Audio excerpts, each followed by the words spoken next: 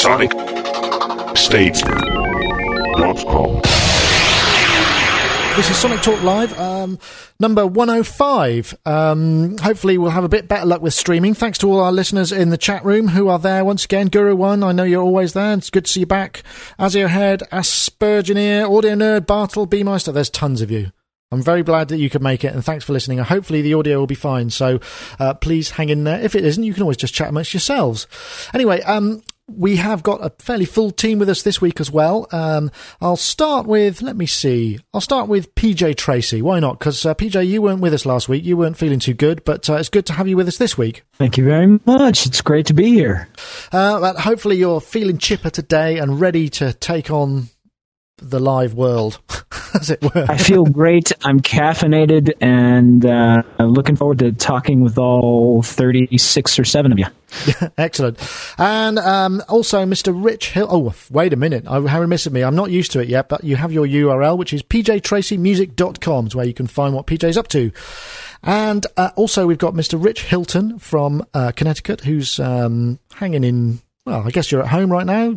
I am. Good. Hey, good morning. I'm not sure what's happening with the time, because obviously British summertime has ended, and so our clocks went, is it forward or back? I forget. It's very complicated once you start thinking about it. It's a bit like quantum shift. Yeah, it's just past noon here, and so that made it really easy for me, and probably a little easier for PJ. I dare say. Definitely, although I showed up 2 hours early. So. I wasn't sure. I had to check. But anyway, I'm feeling great. Connecticut's beautiful, and I'm happy to be with my friends again. myspace.com/Hiltonius is where you can find what's going on in Rich's world, or at least part of it. I know you don't put everything up there. How could you? So, next up is Mr. Dave Spears from GeForce Software. Dave, how are you? I'm all right, thank you. GeForceSoftware.com. Is that where we can find news of the release of the M-Tron Pro, perchance? No. Yes. Hey, yes. We finally got there. Yeah, we did. We got there. God, Brilliant. What a hectic couple of days. But all good fun. Brilliant to see old names from 8 years ago come back and buy things order a copy. And do stuff. Yeah, no, it's really excellent. We asked some people who hadn't got, receipts and stuff just to provide some kind of photographic evidence. So we've just got this incredible library now of all the Trons and its various guys. It's been brilliant. Sorry about that. There's another phone call. I must remember to switch that one off. Well, that's great, Dave. And, of course, you can see you very kindly took a little bit of time out of your schedule to do us a kind of a sort of desktop tour, I think I billed it as, of the M-Tron Pro, which I think has gone down very well. Got lots of views. So obviously people are gagging for it, and I hope they're all putting money in your bank account. Yeah, I hope so. Anyway, GeForceSoftware.com is where to go. Mark Tinley is also here. How are you, Mark? Yes, it could have been better. I've had a gastric thing for about 2 weeks. Ooh.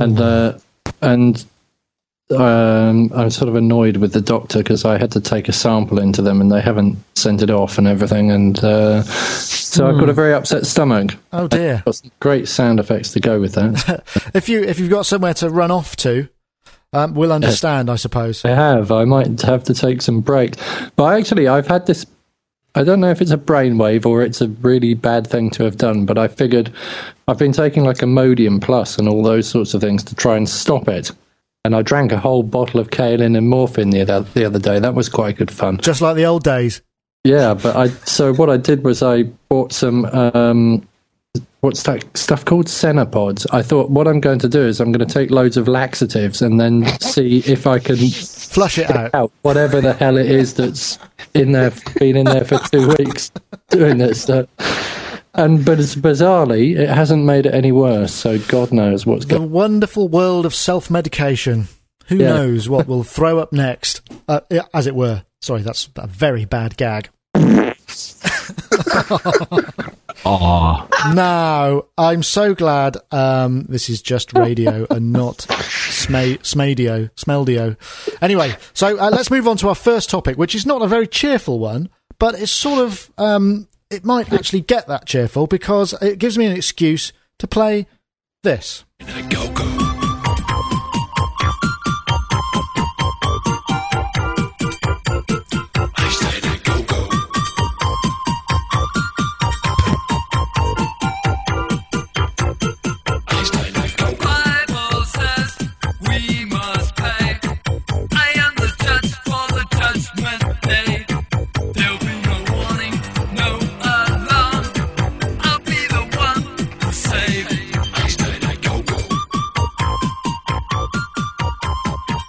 one of my full-time favourite electronic music pop records of all time, folks, and any excuse to play it, as you'll know, I'm always want for. Can anyone figure out why I'm playing this?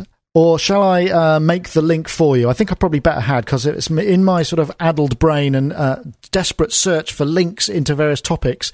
I decided that the Einstein A Go-Go by Landscape was it was out in the last recession, or in the not the last one, the 1981 recession, which I found on facts on a website, and I've just. There's a couple of news items. This was found by ProSound. It's on ProSound News Europe, which is Dave Robinson's august tome. And basically they're saying that Avid, who own DigiDesign and therefore also M-Audio, are selling off its video game and animation business, and they're laying off up to 20% reduction in its workforce. I don't know if this is global or whether it's the actual... just the Avid thing.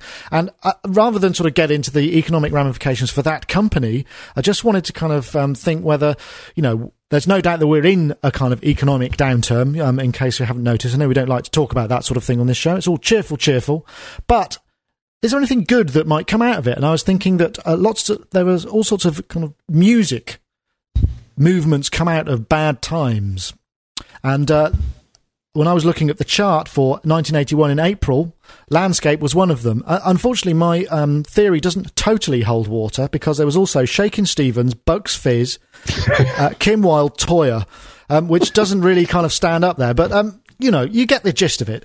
So anyone else got any good things to say that might come out of a recession? Mark Tinley. Oh, God. No. On the spot, why don't you? All right, well, who wants to go first, then? I think it's good that the house prices are tumbling, because it means I could probably afford to buy one now, so that's quite a good thing to come out of a recession. I mean, not that I wish any ill fortune on the people who have to sell their houses because they can't afford to stay in them, but... No, that's true. I mean, in terms of musical movements and that sort of thing, is there anything that we might see? I mean, did punk kind of come out of the sort of bad times of the mid-70s? Yeah. So, I mean, that was quite a powerful movement, and wasn't sort of acid and all of that stuff come out of the 1987 recession, or am I a bit late there? I think that came out of people taking lots of drugs and enjoying themselves too much. That wouldn't have been recession times then, I suppose. The other one was in 1991, and I'm afraid the only thing that really stuck out was Bryan Adams' Everything I Do. And, of course, the KLF, but that doesn't make my theory hold water. But anybody else got any suggestions? No, I guess nobody can think of anything. There's that good. tumbleweed sample. Hold on. You need a tumbleweed. Just a moment. It's coming right up.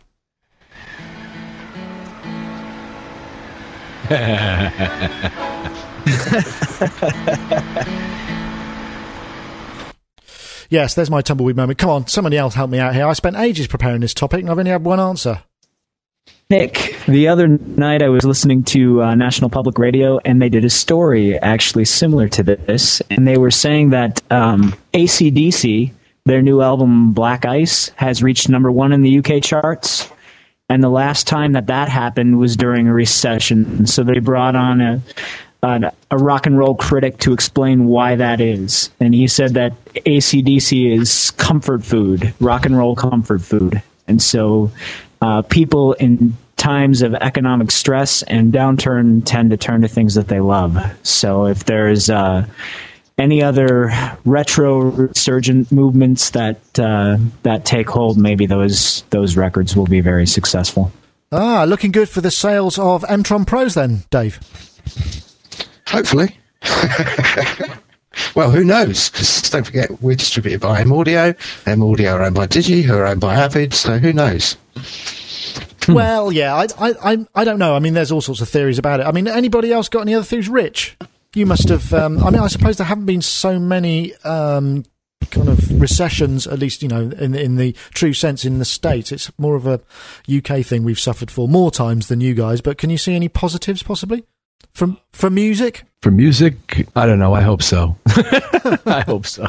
But I don't have an idea about what that'll be. And if you want to attribute punk to having occurred at the behest of that particular bad financial time. Well, I can't argue that either. I don't know where punk came from, and I'm not sure what's coming next as a result of this, or if it'll have anything to do with this. I kind of think it won't. Because I think the music business was already in the toilet. Well, that's true.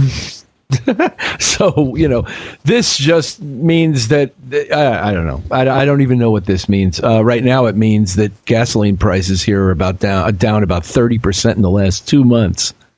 Down? So, yeah. Well, that's better news. I guess more gigs then, possibly. Well, you can certainly afford to get to them more easily. Yeah. But getting them in the first place might be the challenge. I mean, one of the things that does, people are always talking about, certainly in the tech sector, about recession and downturns, is it's a really good opportunity to sort of consolidate and kind of stay in and kind of come up with new things and figure out, innovate. Because, if business is not putting lots and lots of demands on your time, you've got time to kind of flesh out a few ideas and theories. And maybe the same thing applies to music. Yeah, could be. Could be. I think it's already happened to a large extent, in as much as a large percentage, I would guess, of the recording that's going on now is not going on in public business recording studios, but in privately owned facilities, either affiliated with the artist himself or somewhere close by. Yeah, I suppose that's true. I mean, it'd be interesting to see what happens, but possibly there will be some positive sides. I mean, for people like, for people who are dealing in digital information and numbers, which it does include music and stuff. I mean, at least the distribution and that side of things is no longer an issue when it comes to, gas prices and what have you. So maybe that's a positive. Maybe it'll consolidate and they'll be able to figure out a way to sort out this awful music and media distribution mess while times are down. Something they say about art, isn't there, that if you have nothing, it makes you more keen. So the people that have made it and have multi-million-pound mansions are less likely to be as creative as in capturing the ears of the public than the people who have nothing and who are working their way up from the gutter, so to speak. So there's always... You think it might prove to kind of be a prime motivator? Yeah, because that, I don't know, it's that bohemian artist thing, isn't it? I guess the bohemian artists will be feeling a little bit more bohemian and may come up with, to stretch that little bit further to. Yeah, no, that's true. I mean, I suppose the other thing is also, rather than buying sort of the latest stuff, we might actually learn a bit more about the stuff that we haven't really bothered to learn fully and get the most out of it, which is always, that was a sort of time... might hark back a little bit to the time of the sort of 80s and 90s where, the technology was expensive. So therefore, what you could glean and borrow and work with, you kind of got the most out of it. So maybe we'll start seeing people getting the most out of their stuff rather than just, not. Yeah. It'd be nice.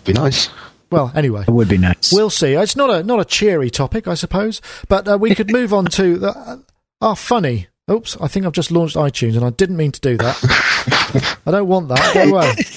Wait, see what the genius offers you. What's in your playlist? I'm not telling you. No, I've already got my moment. And here is our next topic. And here it comes.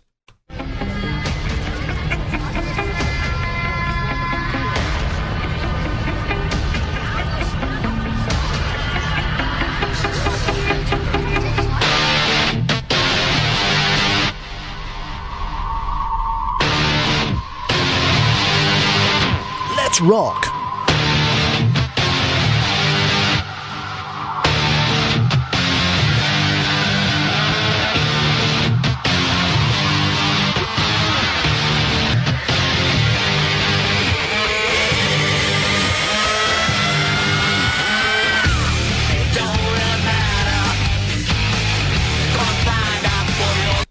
Actually, it was quite good until he started singing. But I just don't like his voice, so, I hope nobody gets too upset about that. But that is, of course, the new single from Axl Rose. I don't know if it's Guns N' Roses or Axl Rose, I'm not quite sure. But it's apparently 17 years in the making.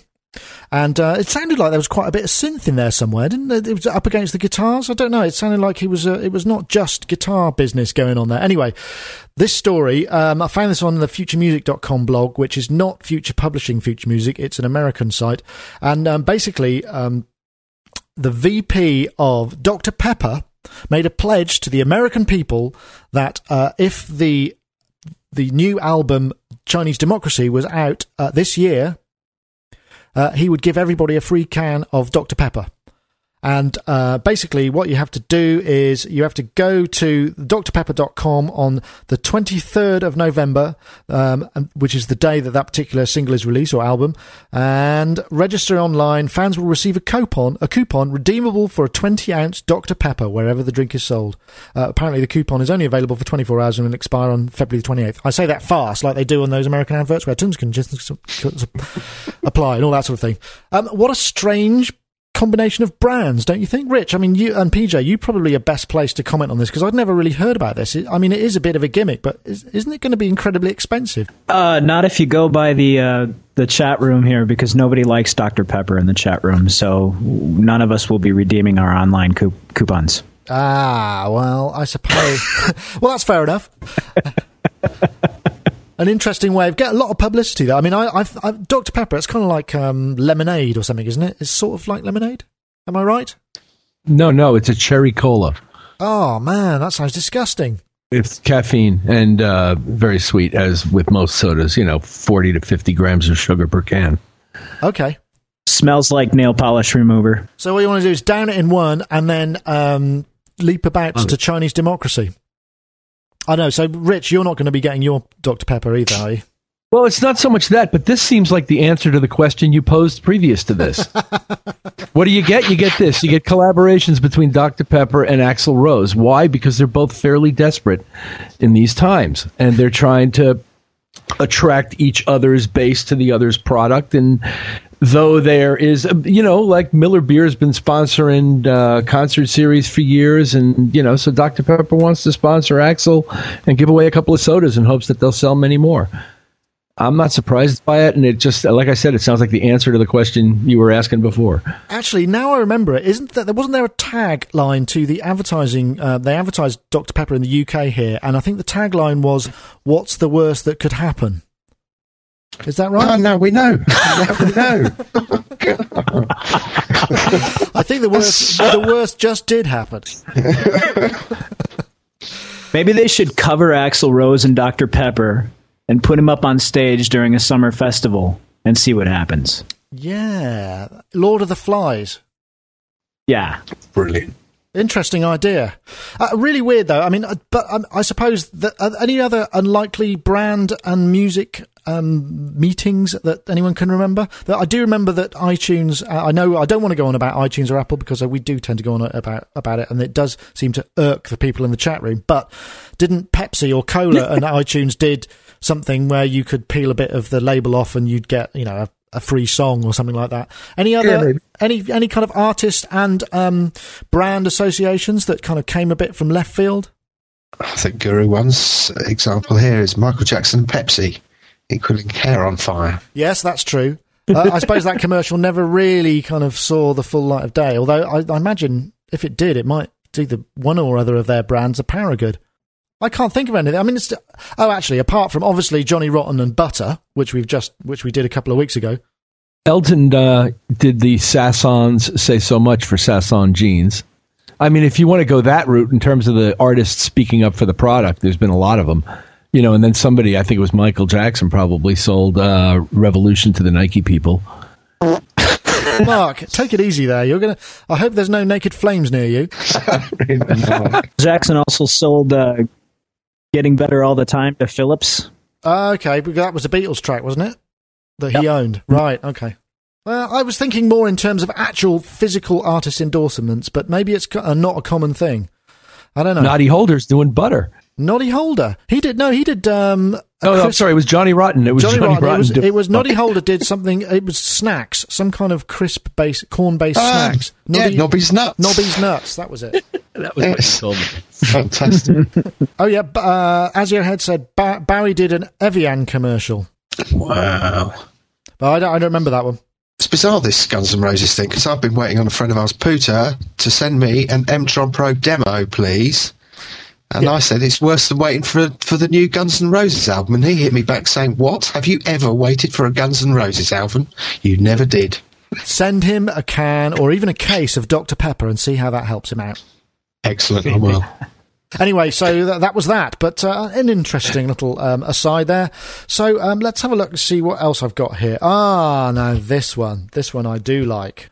Check this out.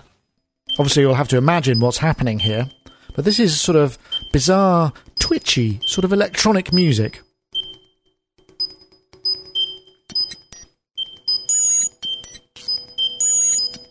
Which has got some very high frequencies in it. It probably means that the people, once it's turned to MP3, it'll just sound like a load of, bit-crushed bird tweeting.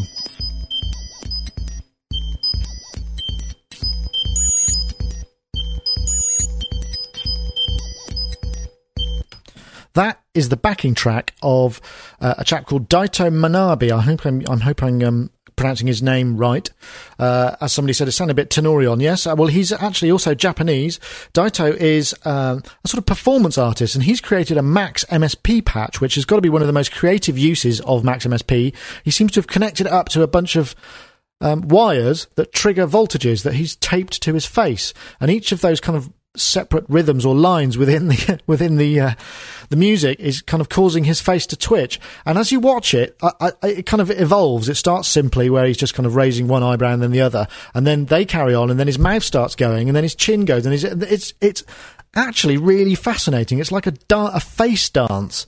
And a few times, I don't know if anybody watched this, but a few times he looks like he's about to burst into hysterical laughter, but he does look a bit apprehensive, so I don't know what kind of voltages he had to dial in to get his face to do that kind of thing. But it's got masses and masses of hits on YouTube. Did anyone see it, and what did you think? I actually went to have a look at this, and it now says, we're sorry, this video is no longer available.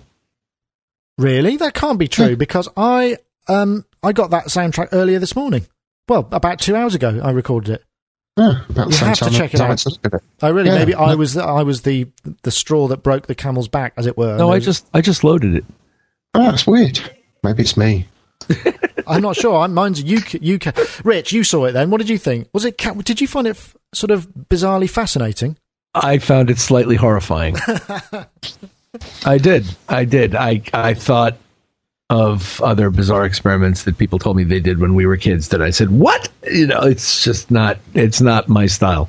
God bless them. I think it's fascinating. It's a fantastic use of the MSP, but not for me. Thanks. I don't know. I've just found myself, because it's the face and your eyes are obviously drawn to the face, and it's doing this stuff that faces shouldn't really do in a it's like polyphonic twitching. It's really bizarre. Mark, I suspect that you might have got a kick out of it. I thought it was brilliant. I really, really liked it. I think they should he should be designing stuff for people like me to recognise people's facial expressions. If I could recognise facial expressions musically, then that would be really cool. Like if somebody frowned and it went diddle-it, and I knew that meant they were cross, that would be brilliant, wouldn't it? You think? Yeah. I'd just like to say, Azio Head said, I'd love to try it with 230 volts. Hardcore twitching. Maybe not. That might be a little bit. There might be some burning smells. PJ, did you see it? I did. I can't say that I had any reaction whatsoever to it. I just, it's fascinating to some degree. I've seen a lot of really interesting Max programming in my time, so I'm not surprised that somebody's gone this far with it. But, yeah, it was cool. But anyway, this guy is apparently he's 32. He lives in Tokyo City. He's internationally, it's quite rather quaint Japanglish, internationally acting turntablist and sound artist using surround, oscillation, super low frequency technology, which sounds fascinating, and pursuing sensual peculiarity, commonality, and interaction.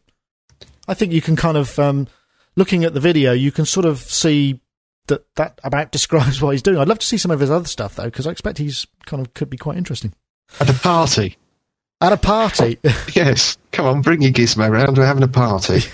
I wonder if there are any downsides to it. I wonder if you kind of, if you do it too much, whether you get cramp and weird things happen to your face that shouldn't do.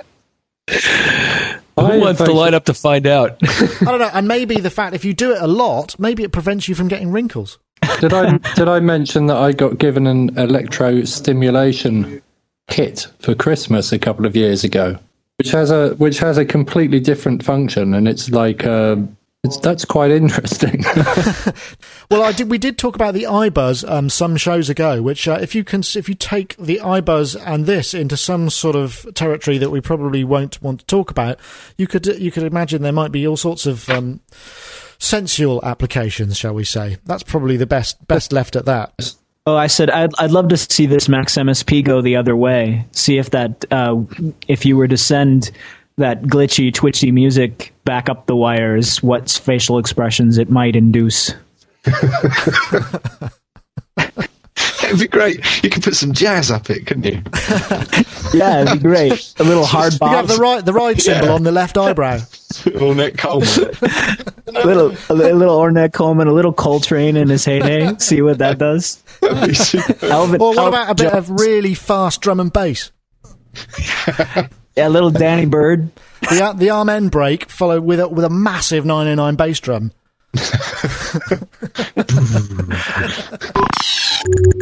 At this point in the show, I'd just like to say thank you very much indeed to our sponsors, Yamaha Music Production, who've been with us almost since the beginning and continue to do so. We very much value their input, and thank you very much to them. And I wanted to tell you about their new Pocket Track 2G, which is a portable recorder. It's got 2 gigs of RAM. It's USB. It's got a built-in stereo mic, limiter, line-in. It's also very, very small. It's got a built-in speaker as well. So you can use it for dictaphone, recording rehearsals, recording gigs, backing up podcasts even. Very, very flexible. Comes with a carry case, all sorts of other bits and bobs, USB extension cable, headphones, and a copy of Cubase AI. I recommend you go and take a look at it. It's at yamahasynth.com/products/pocket track, and track is spelt TRAK. Vimeo auction. Now, I don't know if all of you, particularly PJ and Rich, you might have heard of Vimeo. Vimeo is I don't know how often it happens, but it's sort of several times a year, maybe 2 or 3 times a year, and it's a sort of mentored or babysat auction. It started off, you send all your stuff in and they look out for it and they kind of catalogue it, and it's basically electronic music and recording, and it's got a ton of stuff. And there's the auction is ending on November the 8th. You can go and see it at spheremusic.com.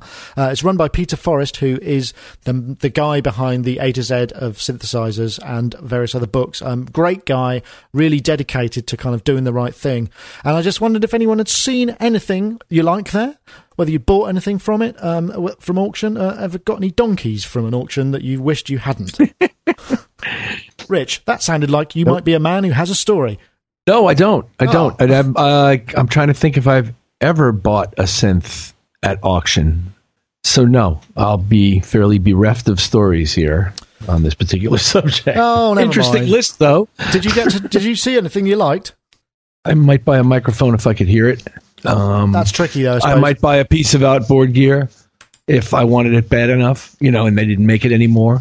Typically stuff you can't buy from somebody new.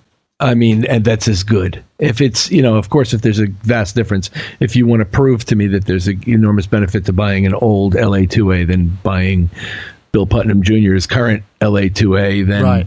Maybe it's worth doing. But apparently the paint makes it sound different, doesn't it? I don't know. But right now I'm mostly interested in API 500 series modules because I have a rack full of stuff that is duplicated that I could conceive of selling and making more variety in my rack. And there's a whole lot of people now making this API 500 series slot stuff. Now, I can't tell you for sure whether they're on Sphere Music's list or not, but they're around. I did see a few there. There's one here for you, Dave Spears. I saw a Fat Boy MIDI controller for £25. Oh, amazing. Yeah, I've got serial number 1 here. Excellent. And I saw a Korg DDM 220 for that famous timbali sound. Oh, God. £30 only. I've already I had one of those. Yeah. I don't think I paid much more than that for mine in the first place, actually. Oh, dear. So, Mark, how about... Now I've interrupted. Yes, we've bought lots of things from Peter Forrest in the past, actually. All sorts of synths and stuff, and I think it's brilliant. I really like the fact that it doesn't count down to the end of the auction and that you cannot snipe on his system. I think that's brilliant. Because it just winds me up, that sniping thing, because it basically means that everybody leaves it till the last minute to bid, and then the auction's finished, and you might have put a bit more in, or people don't show their true colours with sniping, do they? Is that Mark the Arch Sniper Tinley talking there? Yes. But yes, I take your point. Yeah. It's like a combination of eBay and an old-fashioned auction, isn't it? I mean, it's more telephone and email, and it's form-driven. It's not kind of real-time, whatever. But there's loads of stuff there that did you get a chance to look at the list and see anything you liked? I did start flipping through it. I'm looking at various different synth things. I like lots of things. I mean, it's the prices are reflecting where the bidding's at now, and I keep looking at things and going, "Oh God, 120 quid for an MS-20 and all this," and it's Well, you won't find that. I think there was I saw an MS-50 for £1,131. There's a Korg Blackboard, which is like a massive version of the MS-20, which I guess they used for, I must have made a couple of those, which was used for tutoring electronic musicians. So, it's big, and the guy at the front of the classroom can presumably plug things in and people can see it. That was nearly £2,000. And there's a bunch of stuff on there. PJ, are you an auction person? This probably wouldn't work for you because you're in the States and the extra shipping makes it prohibitive, but have you ever done that kind of thing yourself? The one time that I was in a studio and we were looking, this was almost 10 years ago, we were looking for a Canon XL1 video camera. And we bought it at auction from an online shop that had started at eBay. We won the bid. I mean, we just did the buy it now price. And we got the camera, but it didn't come from the address that was listed by the eBay seller. The eBay seller disappeared. We were not able to get a hold of them. 2 weeks later, we got a second camera shipped to us from a completely different location than the first one came. With no way to return the second camera, we wound up with 2 XL1 cameras for the price of one. God, I hope they're not listening. Well, it's probably not going to... I doubt if you still have it, right, PJ? No. What page is this MS-20 Blackboard on? Second or third page, I think. Okay. Well, you tempted. See, I've sort of earmarked one particular item on there that I quite like, but if I reveal it and anybody here goes and bids higher than me, then I'm going to go completely berserk. Oh, well, fair enough. So I don't want any of that. But actually, that MS-20 Blackboard. It's item number 6187. Oh, thank you. Might be a bit expensive for me, but yeah. Well, it's at £2,000. It's at £2,000 now, and it's still got a week or odd to go. But there's lots of stuff there that you can find that's dirt cheap. There's always things that goes under the radar. I mean, there are the usual, the vintage mics, the Telefunken mic preamps, all of that sort of stuff tends to go at high prices. There's a JP8 there for 1,700 quid at the moment, which seems kind of quite a lot to me. Bought stuff and it's been brilliant. In fact, I turned up at Pete's house once just after he'd finished an auction, and it was absolute chaos, but good fun. Yeah, I always wanted to go down there and do a video piece with Peter. Wish him the best of luck, and it's a really good place to go to get stuff. It's a sort of it's a much more focused, and you're less likely to get ripped off, or very unlikely to get ripped off, and there's usually a comeback. So it's a good resource. So and it's a great place to go. There's a lot of pictures there as well if you want to go and see. So that's spheremusic.com. Can I just make one negative comment about this website, which I need to say? Yes, of course. That is, when I visit websites that resize the window that I'm looking at them in, it drives me absolutely nuts. And could they please take that programming off, because I have my window set at the size I want it. I don't want to look at it at the size you think it should be. Yeah, hear. Hear, hear. Thank you. You might be able to help Dave with this when it's finally heard, to identify the synths involved.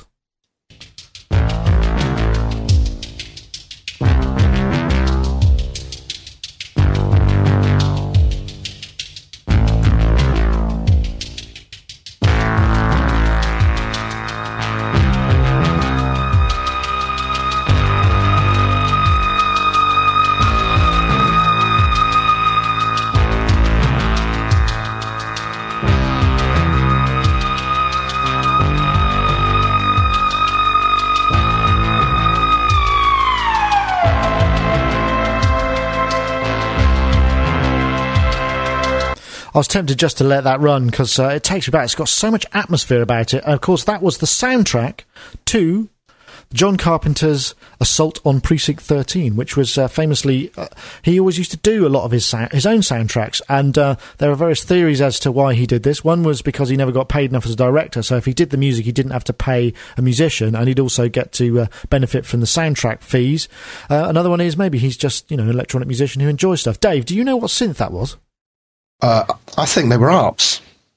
I thought it might be an Oberheim, but... No, he was quite a big ARP user, if I remember correctly. In fact, I seem to think that he did use an Odyssey. And definitely a 2600. But people like him and Jerry Goldsmith and that always used sort of 2500s, 2600s. Brilliant. Any favourite film soundtracks? That's certainly evocative for me, and he also did a few other ones. Who's got some favourite film soundtracks? Rich Hilton. I'm coming up blank on favorites. Okay. I can say I've done a few, but I would never think that those are my favorites. Lord knows. And but Morricone's done great stuff. True. Goldsmith has done great stuff. John Williams, I think, will be very highly regarded in the future. I think people will look back on John Williams as the last vestige of something that's gone away. So there's lots of them in a way that I really respect, particularly John Williams, I think. But I love what's left of the new orchestra business, and that to me seems to be mostly in movie soundtracks, and so I really enjoy a lot of it. But for me to point to specific favorites is hard because none of it's a Beethoven symphony to me, but it's all good, in some level. I like a lot of it. Hans Zimmer makes a lot of good music for a lot of films, and then by the same token, I sit and I cringe quite often. Yes, it's the sort of thing, isn't it? You don't want to. You need to get the theme tune right so that you can remember that, but the rest of it you kind of don't want to almost remember really, because if it interferes with what's going on screen, then you're sort of probably not doing the job. It's got to complement it without sticking its head too far above the parapet, I guess. Exactly, it has to heighten the action on screen, and it's absolutely a small percentage contributor to the overall emotional impact that the film watcher is experiencing. PJ, I suspect you're a soundtracky kind of guy. Is there anything that you particularly have a great love of, particularly? Have I said that enough times? Yeah. Particularly, yeah. I too am a huge fan of John Williams, and I agree with Rich in thinking that he's sort of the last vestiges of classic, almost esque, film composing, and that the most brilliant thing about and possibly the only, you could argue the only brilliant thing about the new Star Wars prequels were that the scores that John Williams composed for them in some ways even surpass, in my opinion, the originals. They were deeper and more complex and wonderful to listen to on their own. Also, I like Blade Runner. That's a great... Vangelis, of course. Yeah, that is a great Vangelis. And I was thinking about John Barry's soundtrack to In Her Majesty's Secret Service. I really like that soundtrack. John Barry just generally. Those Bond ones. Diamonds Are Forever is one of my all-time favourites as well. But actually, did you know he did the music for Catch Me If You Can, that recent DiCaprio film, the Frank Abagnale kind of fraudster, and it was the theme tune is brilliant. It's really, really good. Actually, I thought that was a masterpiece. I don't remember any of the incidental music, but the main kind of theme was brilliant. Really good Barry stuff. Yeah, very cool. Dave Spears. What do you think about soundtracks? They're all rubbish. No, got any favourites? I don't know really. God, loads. 2001 always sticks in my mind. But also, my favourite film of all time is one Jean de Florette, and that was Jean-Claude Petit, and I thought that was brilliant. Although it's a lot of Verdi stuff. I don't know. Loads. I love a lot of the John Carpenter stuff. What was that? Escape from New York or whatever it was. I think Assault on Precinct 13, it was a real low... I mean, you listen to some of that, it's so completely out of time. It's just brilliant, isn't it? It's just played and really kind of badly played, but it sort of doesn't matter. Yeah, atmosphere. Mark? Off the top of my head, Seven. I like the soundtrack from the film Seven. Do you know who did that? Do you know? 9 Inch Nails, I think. Ah, okay. Reznor, yeah. And I love the theme music at the beginning of it. Brilliant. And the soundtrack to the film Diva, I like that. But I like, most of the time, I like the really subtle ones, which you're watching the film and suddenly you burst into tears and you're not quite sure why. And it's because somebody did something really clever with a whole load of chords. And like those emotional things don't work for me very well unless the music's really good. And then it does. Okay. Decker said, Merry Christmas, Mr. Lawrence, which was Ryuichi Sakamoto, of course. And didn't David Bowie have something to do with that as well? Yes, they worked together. I think Pat Metheny may have been involved. Yes. Actually, my favourite Sakamoto track was the one that they did with Sylvian, which was Bamboo Music or Bamboo Houses. I think that's absolutely wonderful. I don't know if that was part of a film, but I just thought I'd throw it in anyway. On a completely separate subject, I heard somebody do a cover version of Ghosts the other day, and it was absolutely brilliant, and I'm amazed that no one's ever done that. Was it an acoustic version? Yeah, well, no, it was kind of electronic, but it had a really haunting piano, and I thought it was superb. I heard somebody do. You send me a link to that Ghosts thing, because that's one of my favourite songs. Yeah, definitely. I'd like to hear it. Okay, well, we can move on to... we've got a couple of topics that have been posted by Aziohead, who, as luck would have it, is also in the chat room as we speak. Hey. So, big shout out to Aziohead. Thanks for the comment. Thanks for the kind words and also these topics. He basically said he was fiddling with a David Bowie MIDI file a while ago because he's a big fan. He found out something cool. And I will just play what he sent me. It is a little bit truncated because just from timing. So, here it comes.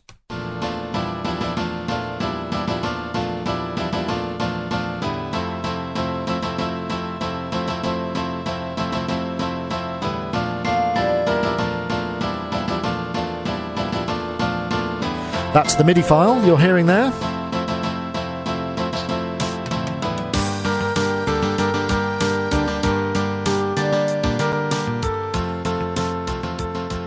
And this coming up is the Chemical Brothers' Star Guitar.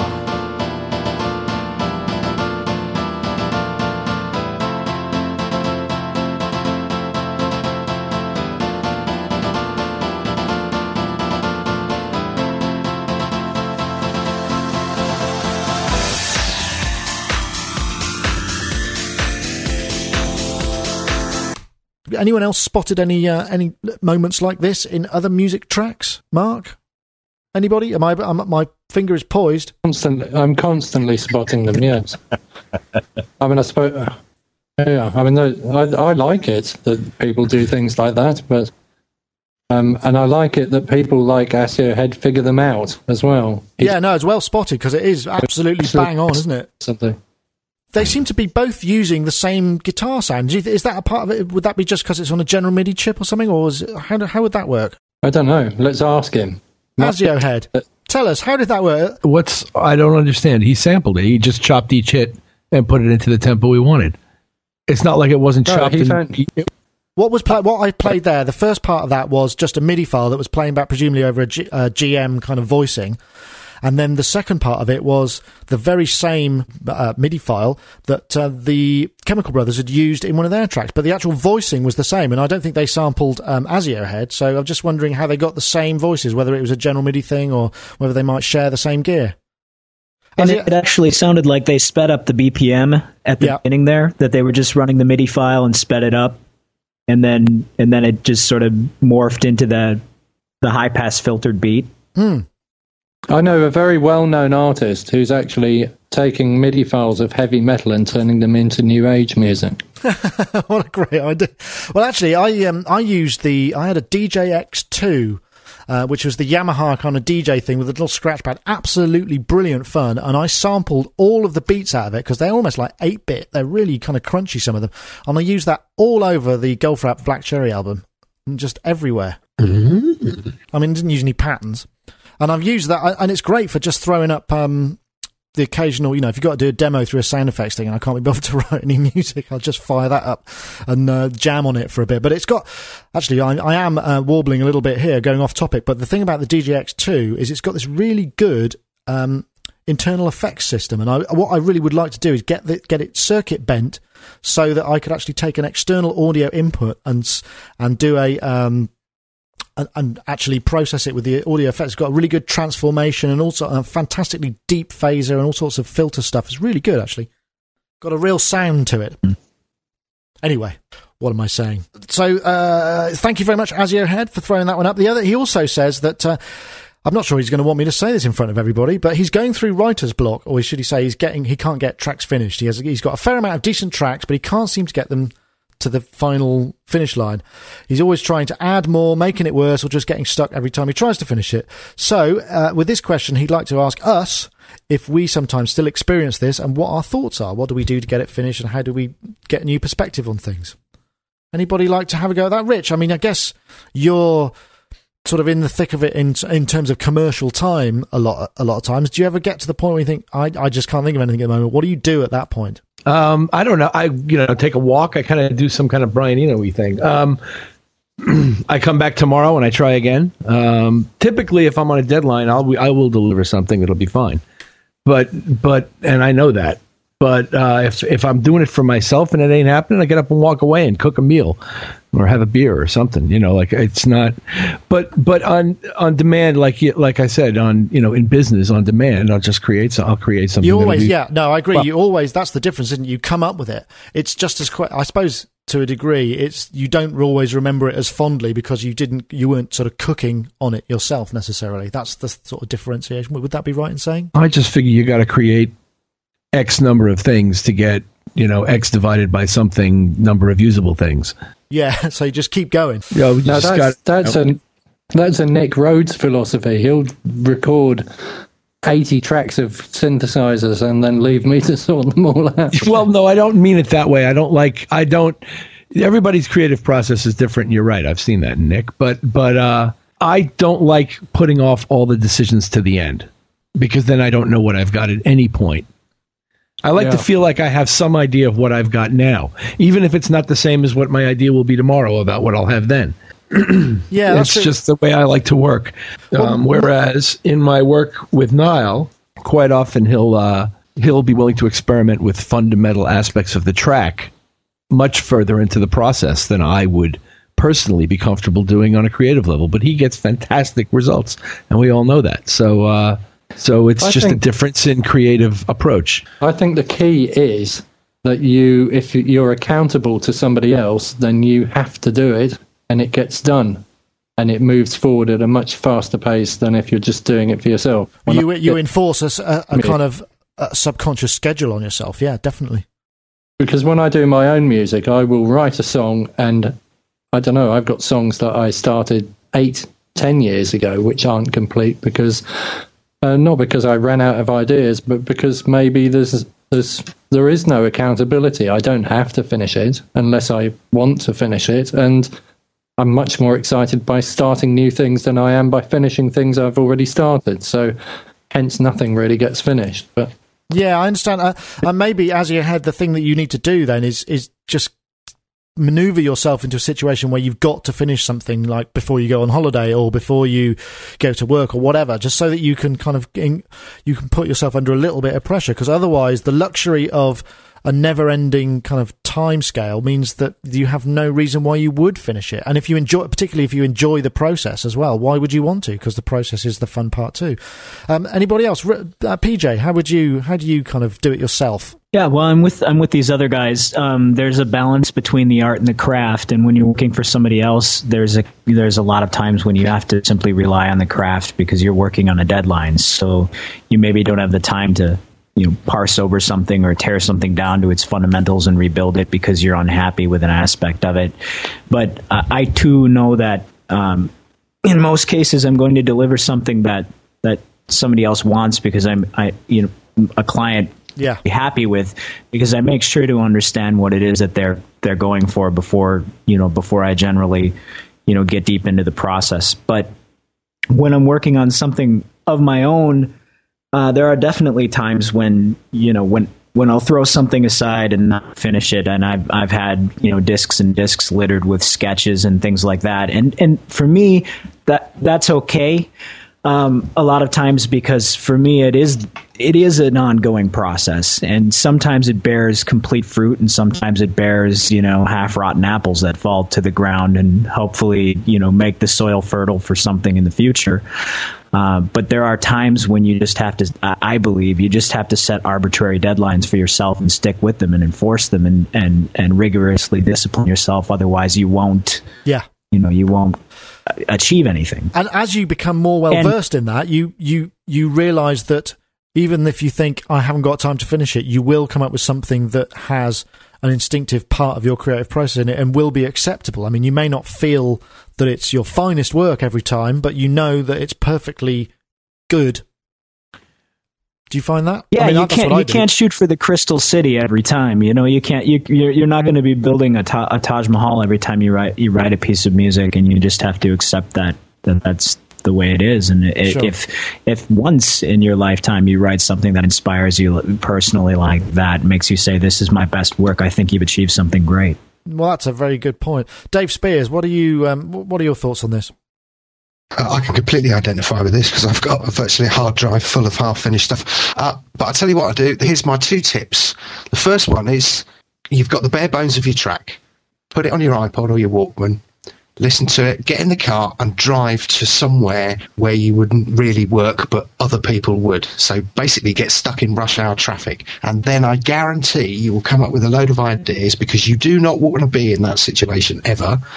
And you will come up with a load of ideas and go home. And the other one is put it on your iPod, walk at the same tempo that the track is at, and turn the track off. And then you'll come up with ideas. Oh, that's a good idea. Oh, I like that. Yeah, that's a good really one. good. So here's an idea. How about this, Azzy? We'll give you a deadline now, which means by next week you have to finish a track and send it to me, and then you can decide whether or not I'll play it to anyone. How about that? Will that do? Let's do that now. So that's your homework. Gauntlet thrown down. Okay, that's about it for today. Thank you very much for everybody joining us, and thank you in the chat room. I think, do I take it that the audio stream has been okay? It seems to be, because people have been talking about it on topic, and they seem to have been able to hear us, so that's pretty good.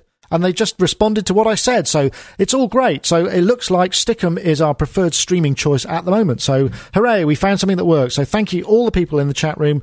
And also, thank you for our participants here. Mr. PJ Tracy from Minneapolis, thank you for joining us. I hope you didn't get up, I guess you didn't get up too early, but hopefully now we got the time sorted out and we won't get into that terrible mess that we have done in the past. Yeah, next week we actually go into our daylight savings time, or our winter time, so I believe that we'll be back to 10 a.m. my time. Okay. Which is perfect. Okay, cool. Well, thank you very much. And thank you so much for having me, and it's always a pleasure, and it's great to be able to participate in this multimodal discussion. It's wonderful. Yeah, I feel like I'm getting the hang of it. I changed back to my old hardware, and I'm on one screen, and I'm not taking too much notice of the chat room, because that's why I find that quite distracting as the host. But I think I've got it nailed. So PJ Tracy Music is to go where you can go and find all things PJ. Like Dave Spears from GeForceSoftware.com, proud purveyor of the new M-Tron Pro. Thank you very much for joining us. Thank you. Can I just plug a website, please? Of course you can. http://t11-circles.rockistan.de. Okay. That sounds intriguing. Download the album and check it out. Okay. Is that got anything to do with Puta? No, it's not. It's actually, I think he sussed it out. He's somebody in the chat room. It's Decky in the chat room. So, well. There you go, Deck. We'll have a listen to that. But thanks, Deck. I guess the rest of your week's going to be spent doing endless rounds of breakfast TV and, all those kind of publicity things that you've got to do when you release a new instrument, huh? No, it's in the post office, bizarrely enough, because when you send anything registered post now, like about 3 weeks ago, if you sent anything registered post, you could go in and you could have them all in piles, and you go, so 10 to Japan, they all weigh the same, 10 to the US, 20 to the UK or whatever, 5 to Europe, and they'd go, yep, fine, and give you a bill. Now, because people have been sort of claiming for lost packages all the time, which I think is a sad indictment of our post office, they now have to type in the address into their system. So we spent from 2:30 till 5 o'clock in the post office yesterday. No. Wow. Thank goodness it's half term, so I'm going to go out and find some unsuspecting kids and go, look, do you want a £5 just to stand in the queue at the post office? Oh, no, man. Well, I tell you what we used to do. We used to print out our own customs forms and pre-fill them from the database, the order database. I don't know if you can still do that, and they seem to accept that. But anyway, good luck in the post office. Thank you. I can think of better places to be, but yes. Mark Tinley, thank you as well for joining us, and I'm glad to hear your flatulence hasn't got the better of you too much this show. Dave did just say colon, didn't he, in that URL? He used the word colon. I heard him. He did. I did, yes. Did he give you a spasm? No. And something else that just happened is that my computer just spat up Auction Hunter. You have won Mac OS X Leopard. So I've now got Mac OS X Leopard by sniping. Sorry. By sniping. Well, there you go. That'll learn you, or something. Anyway, thanks, Mark. Thanks for joining us. Of course, Mark's stuff can be found at funnymachine.com. So that was Sonic Talk number 105, and it all worked fine. Hooray for technology today.